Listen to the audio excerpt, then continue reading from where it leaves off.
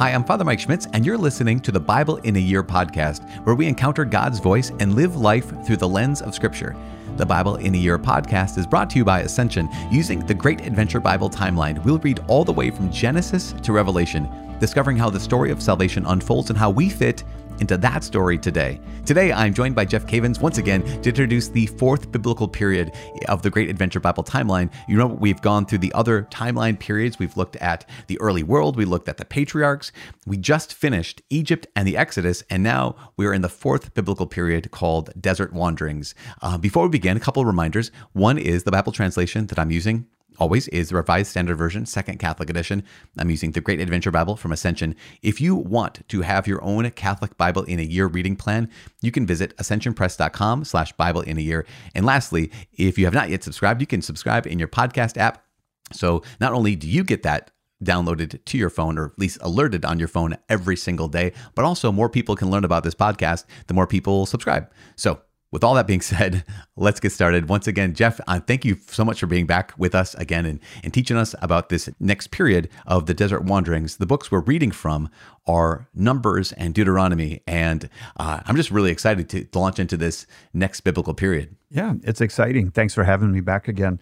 Yeah, we're going to look at Numbers as the primary narrative book for the Desert Wanderings, and then in the Bible timeline, it is the color kind of a tan standing for the desert, the desert experience. And then the supplemental book is going to be Deuteronomy. Awesome. Yeah. And so they're kind of overlapping a little bit, but in some ways they're really different. Is that safe to say? Yeah, it is. It's safe. What else do you want to know? No, I'm kidding.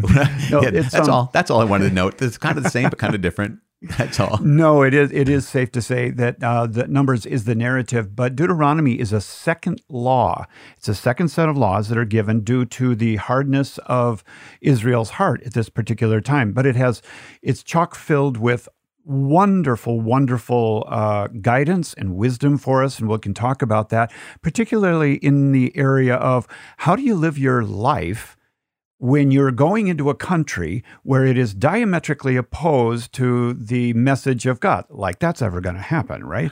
Yeah, that may be once in a while. So we're going to look at that.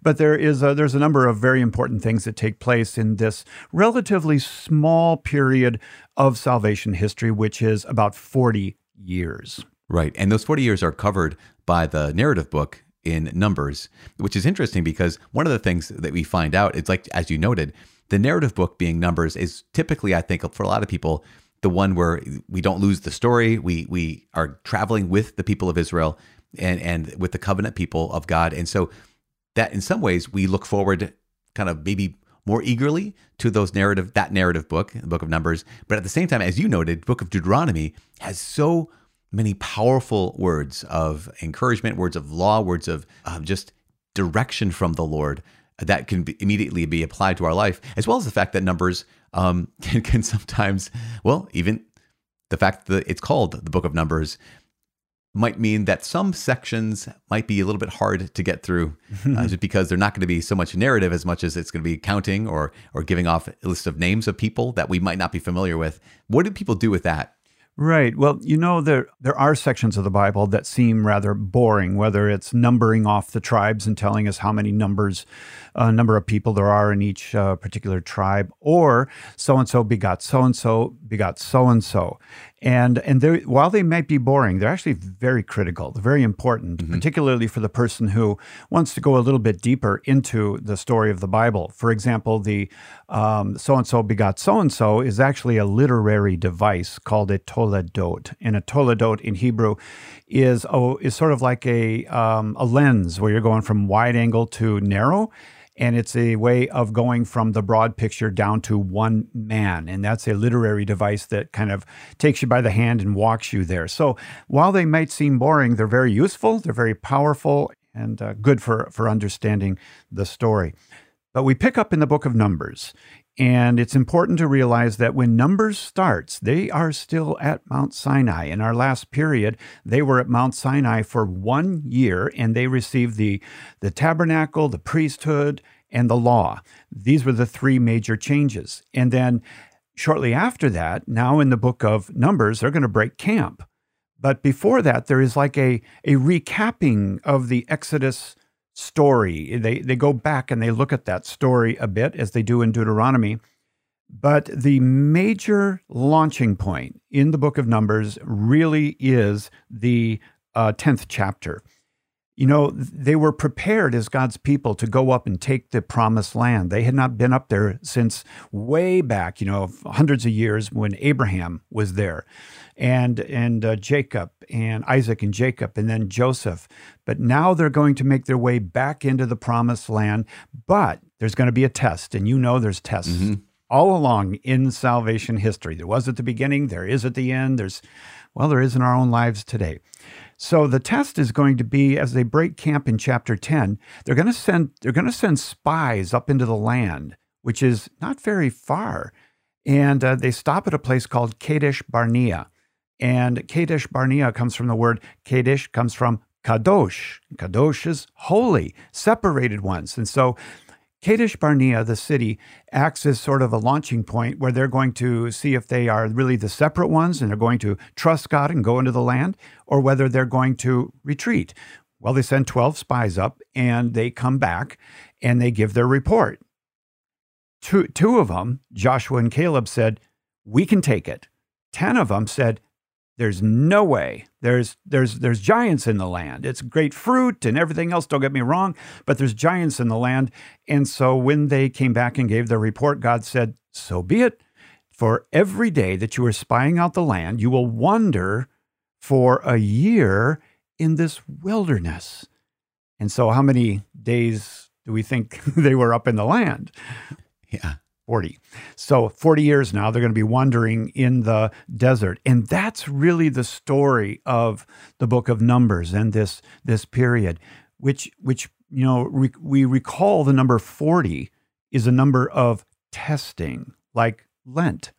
It is a number of testing. It's a number of finding out who you really are. And we see it over and over in the Bible, and especially with Jesus, 40 days in the wilderness. So that's where we're at in the story right now. We broke camp in chapter 10 of Numbers, sent spies up north. They came back with, "No way, not going to happen." And that was chapter 13.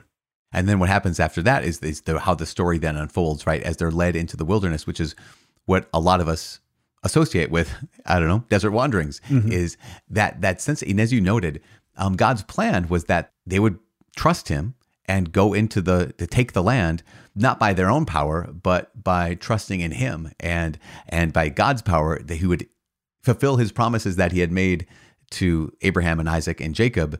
And yet the people, I wonder so often that when it comes to here, they are having been slaves for 400 years and maybe even given their hearts to other gods, that here they are not knowing how to trust God, not knowing the identity of God, not knowing the character of God, and not knowing exactly how to trust him. And that sounds like that desert wanderings, or those 40 days, are testing. And also, maybe, would you also say training? Because I like to say that, but I don't want to, it's testing, but also I'm being trained in trust. Is that accurate, or is that kind of me just putting that in there? I think so. Absolutely. God said, "I brought you out here into the wilderness. I brought you out here to show you something.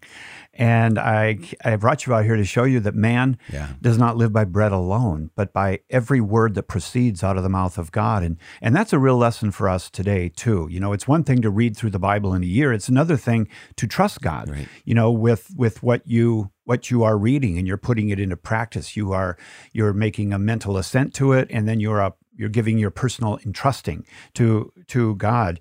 And it's important to remember during this desert wandering period that in this 40 years, the older generation, those over 20, they're going to die out in the wilderness. They're not going in to the promised land. It's going to be those who are under 20 that they're going to grow up, and they're going to be close to 60 now, Right. And they're the ones that are going to be going into the promised land. And the fearless leader that brought them out, Moses, he's not going to go into the promised land because he disobeyed the Lord a couple of times, and he's going to die on Mount Nebo just prior to going into the promised land. And it's going to be Joshua that ultimately takes them in. So our attention needs to be on that younger generation, because that's going to be important later on in the narrative, and especially when we get to the Gospels. Right. Just remember that. It's like one of those points. But Father, I want to bring up one thing that's really interesting here.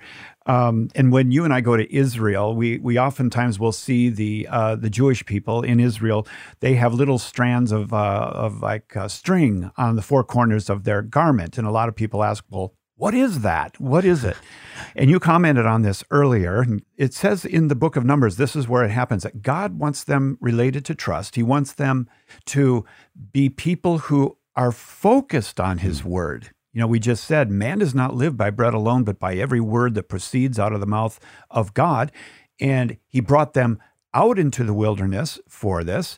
But then he even makes them dress in such a way that there's like a sacramental that will remind them of his word in the desert. So you have these four tassels called tzitzit, or plural tzitziot, and they are tied on the four corners of their garment, and they are tied in such a way as to represent the 613 commandments of the Torah. So that means that when you see those tzitziot, you're reminded that you are a son, you're a daughter of the commandments, and this is where you learn to trust God. And it would be neat if we had something like that today, where 24/7 we were just reminded, I'm a son of God's word. Right. That in that sense of like even as you noted, the tzitzit or tzitziot, those strings or strands, are meant to represent the 613 commandments or commands of the Lord. And as we establish, I think, throughout the course of Exodus, is those commandments aren't given first. They're given after the relationship. Like God's established a covenant, and here's the commandments. And so what they would do is they were clothing themselves with this reminder of God's commands, but also that would be clothing with a reminder of the extension of the covenant, like that this is the relationship that you have. And I mean, it's kind of like we would have scapulars, or we would have a crucifix, I've been claimed by Christ. There's something like that, but so powerful to be able to, clothe yourself in that kind of, to literally clothe yourself in that way. That would be a reminder all day of the fact that you've been claimed. Yeah. And there's so many wonderful things that happen, or interesting things, I should say, that happen in the book of Numbers. You have the Nazirite vow. You have the 70 leadership pattern of the 70 leading. You have the bronze serpent, the desert wanderings as foreshadowing something in the future, which is Jesus. But there's also the priestly blessing. Mm-hmm. And this was a blessing that I said over my daughters every day before they went to school. No doubt you have said this. It's in the Mass. We wait for the final blessing. Right. And that's Numbers chapter 6, which says, the Lord said to Moses, say to Aaron and his sons, thus you shall bless the sons of Israel. You shall say to them, the Lord bless you and keep you. The Lord make his face to shine upon you and be gracious to you. The Lord lift up his countenance upon you and give you peace, or shalom. And so that blessing becomes a major theme in the narrative now. And in fact, on the 3 pilgrimages, the festivals every year, when they went to Jerusalem, which will be later, they go there for that blessing.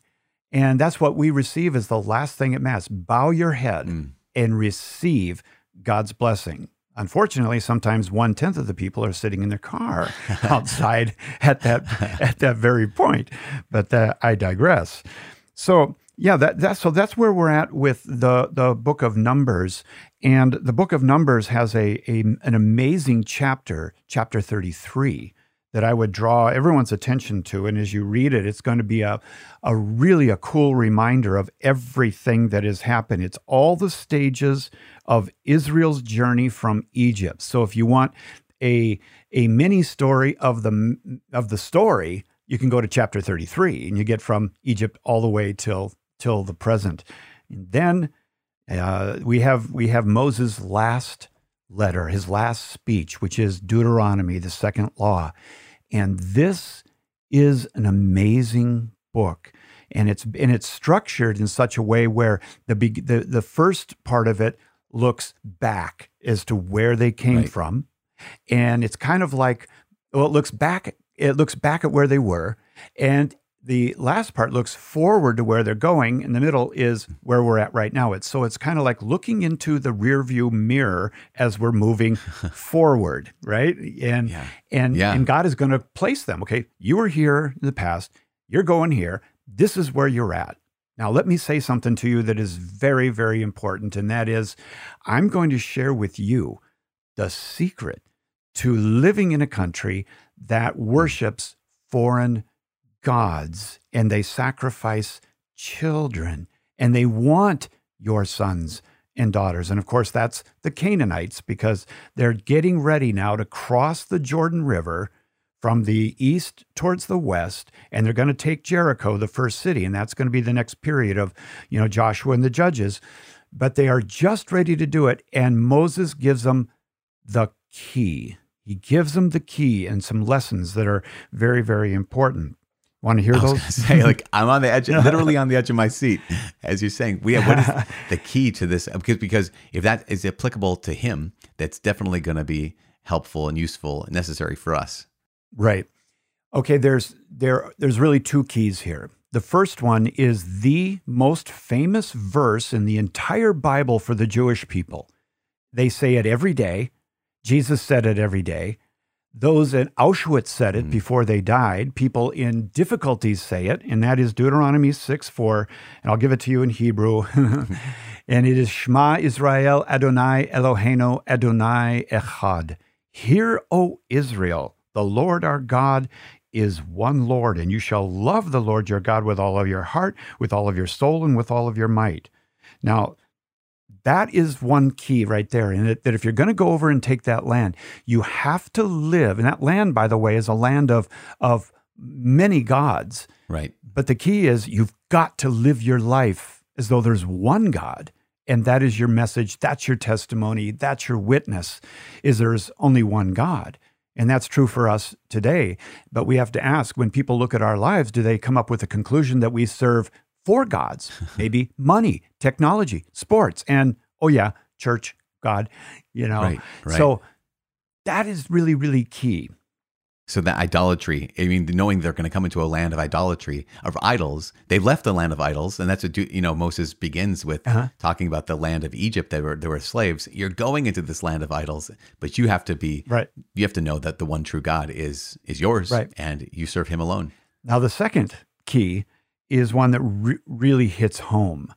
And it's something that we can do something about. If we're going to live in America right now, or Canada, or wherever people are listening from around the world, if we're going to live in this culture, we have to have a witness in our life, our marriage, our money, our fathering, our mothering, our politics, everything has to be a witness that there's only one God that we're worshiping. The second one is you have to diligently teach your children. Now, this isn't just an option or kind of like, hey, we have a good family and we kind of teach our kids.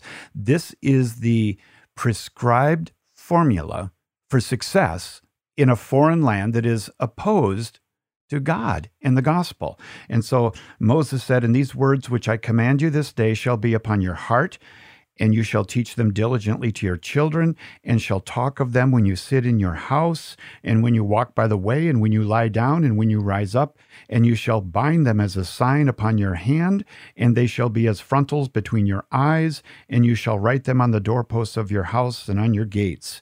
So when we talk about you must teach your children, it's in the broader context of your home. And God says that you should even put write these words of mine on the doorposts of your house. And when you go to Israel today, you'll see these little boxes with these scriptures inside of it nailed to the doorposts of their house. And when they come into their house, they kiss what's called the mezuzah. Mezuzah means doorpost in Hebrew. When they kiss that, they are saying that my home will be ruled by the word of God.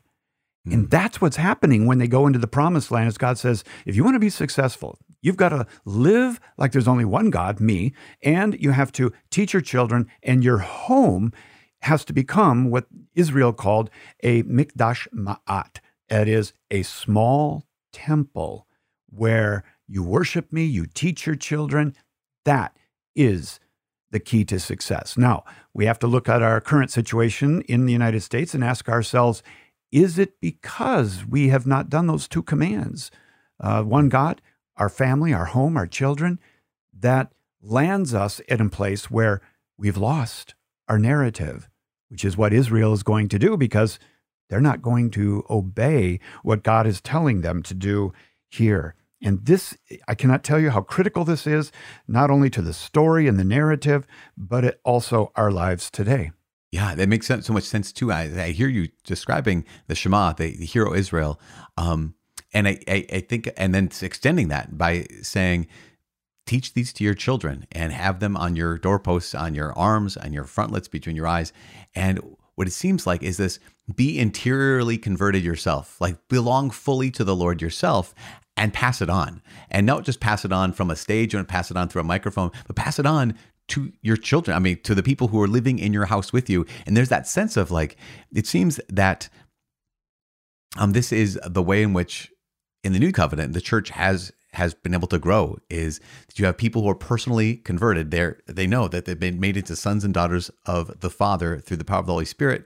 And then they teach that to those who are in their immediate vicinity and passing on the faith that they have. And so that sense I see here too in Deuteronomy chapter 6 is that sense of being personally converted so that you can share what you've received, that they'd be personally changed by this, so that by that change, others may experience the same thing that's changed you. And just, I don't know, it just seems kind of like such a powerful opportunity for us to, like, as you're saying, we could have missed this. We could have not done this yet. And yet now we can. Yeah. As you noted, they pray it every day, right, in every situation, every season. And so we don't have to mourn the fact that maybe we haven't done that. We can mourn it, but then we have to do it. And it's not too late. Mm-hmm. Right now, we can do that ourselves. Let me give you another interesting insight, Father, as all of our friends are reading with you through this period. In chapter 17, there's going to be just a few words that will be the key to understanding in the future Israel asking for a king, because when they come into the land, they're gonna ask for a king. In 1 Samuel, in 1 Samuel chapter 7, they're going to ask for a king, and God is going to give them a king. But there's a warning about it given back here in Deuteronomy, and it's Deuteronomy 17:14, where God says, "When you come to the land which the Lord your God gives you, you possess it, and dwell in it, and then say, I will set a king over me, like all the nations that are around me. You may indeed set as king over you him whom the Lord your God will choose." But then he gives three things that the king should not have, which just keep this in your back pocket, because this is going to be the downfall of those three kings. And that is going to be Saul, David, and Solomon. And particularly, this is going to be applicable to Solomon. Now, listen to this. These are the three. You must not have multiple horses. You must not have many wives, and you shall not greatly multiply silver and gold. Okay? So those are the three, and these typically are related to foreign alliances. Now, I'm just saying this now because this is really important, that when we come to 1 Samuel 7, and this is after Joshua and Judges, and they're going to ask for a king, we've got to remember what was spoken through Moses earlier, and that is, okay, you can have a king if it's who I say you can have, but do not let them have many horses and chariots, not much gold, and not many wives. And we'll see later in the story how this became a downfall for Israel. Right. Yeah. In fact, the downfall in so many ways. That is such a great. I remember reading through this and thinking, exactly. Here's Solomon, after David. And Jeff, I would ask you, just, because we're coming to a close here, are there any, and as you noted, we also have the bronze serpent and that foreshadowing of Christ, and we have the stories of, the reason why Moses was not able to enter into the promised land. And even though he was so faithful for so long, there's an aspect of responsibility and an aspect of kind of weight that is given to those who are leaders of the people, that they are called upon. All these, there's a lot of these elements. You mentioned the Nazirite vow. Are there any passages from Numbers or Deuteronomy that you would say, passages or snippets that you want the people who are listening to this or doing the Bible in a year, like focus on? You already mentioned the Shema. You've mentioned some other pieces, like, that being clothed with the commands of God, but any other snippets that you'd say, hey, highlight when you know this day is coming, here's something to really set your heart on this, or to really open your ears, open your mind, open your heart for? Yeah, there's so much in Deuteronomy, Numbers in Deuteronomy, and Jesus even refers to it, like in Deuteronomy 24, when Moses he makes a provision for divorce, but it was because of the hardness of their heart. And the Pharisees are going to call that on Jesus and say, well, Moses said it was okay. And Jesus said, yeah, but it wasn't that way from the beginning. And they're referring to Deuteronomy 24. He said, it's due to the hardness of your heart. I would say that Deuteronomy 16 is another important one, because this is where they are told that 3 times a year they're to make a pilgrimage to the Holy Land. And the pilgrimage to the Holy Land was a beautiful time. And later, when David comes on the scene, they're going to start to read and sing psalms on the way to Jerusalem during these pilgrimages, and get their heart right before God. And that's what we experience when we go to Mass every week. It's sort of like a mini pilgrimage, if you will. And that mini pilgrimage is where we prepare our hearts to go up to meet the Lord, and to not just where the Lord's presence is, but His real presence, which comes into our life and nurtures us and gives us that strength. So these are really good. It's all good, and I'm really looking forward to going through it. And just remember, Numbers is the narrative book. Deuteronomy is the last speech of Moses, and it introduces a number of things, and it's right before they go in. And later, Jesus will remove some of these laws in Deuteronomy because of his fulfillment. But Deuteronomy is very, very important. Yeah, and that sense of, I love the notion of just picturing Moses here giving this final speech, this final sermon, and whatever, however you want to describe it, as in a certain sense, one who's carried these people like a father, or who's carried these people like a grandfather, who knows that I know you're going to be unfaithful, and yet I have to remind you and encourage you. These are the things, like at this point, Moses knows the heart of the people. He knows what's happened in the past. He knows where they're going to be led into, and he also knows their weaknesses. Mm-hmm. He knows where they're going to be most tempted to be unfaithful to God. And so I see this and can hear this through that lens of, here is a father who's desperate, a father who desperately loves the people, but also desperately loves the Lord, and knows that these people are going to encounter challenges that in the past they failed, in the future they will fail, and yet just remember these things, and keep them before you always, because God will be fulfilling everything He's promised. And yes, and you mentioned, I love that lens. And adding to that lens that He will fulfill everything He's promised. In Numbers chapter 24, we have one of the greatest real prophecies of the coming of Jesus, which is Balaam's prophecy. And he says, I see him, but not now. I see him, but not now. And this is chapter 24 and verse 17. I see him, but not now. I behold him, but not near. A star shall come forth out of Jacob, and a scepter shall rise out of Israel. And this is the prophecy of the Lion of the tribe of Judah. The scepter shall not depart from Judah. So all of the Old Testament's Christocentric. Sometimes it's really blatant like this, right.